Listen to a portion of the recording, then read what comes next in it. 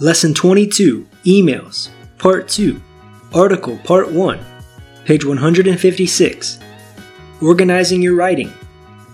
Make your emails clear and easy to understand by properly organizing them. Organizing your writing. The people you write to will understand well-organized emails much more easily. Writer purpose.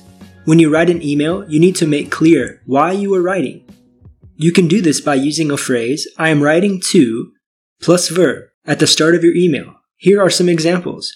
I'm writing to ask for further details, inform you that my new address is, complain about your customer service, say thank you very much for all your hard work, apply for the job as a math teacher at your school.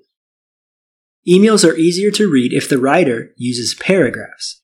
A paragraph in an email is often 2 or 3 sentences long. Paragraph 1. Greeting. Hello, Dimitri. How is life? I haven't seen you for a long time. How are your children? Paragraph 2. Reason for writing. I'm writing with some good news. My wife is having a baby next month. We think it's going to be a girl, and we're very excited. But I also wanted to ask you something. Paragraph 3. Request. You told me you have lots of baby clothes. Do you think I could borrow some for my baby? I've looked in the shops, and new baby clothes are so expensive. Could you let me know if this is okay? Paragraph 4. Other news. By the way, I've also started a new job. It's going really well. Paragraph 5. Look forward to an ending. Anyway, I look forward to hearing from you soon. Give my best wishes to your wife and family. Regards, George. Listening Part 1, page 159. Email certainly keeps me busy. I never used to write as many letters as I do now. In the good old days before computers, we wrote real letters with paper and envelopes. I wrote 1 or 2 letters a week, but now, with email, my inbox is never empty. There's always someone emailing me. I would just like one day where I'm free of email.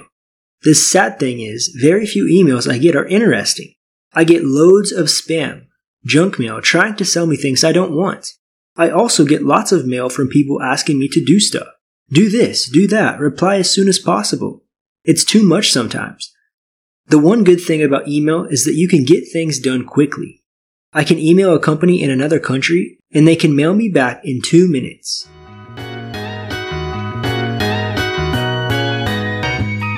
Through this podcast series, you will hear audio scripts, vocabulary, and various phrases throughout our American English course. These audios are synced with our 4-book series. Contact one of our professors or join our online course by visiting our Facebook page, Uncle Sam's International.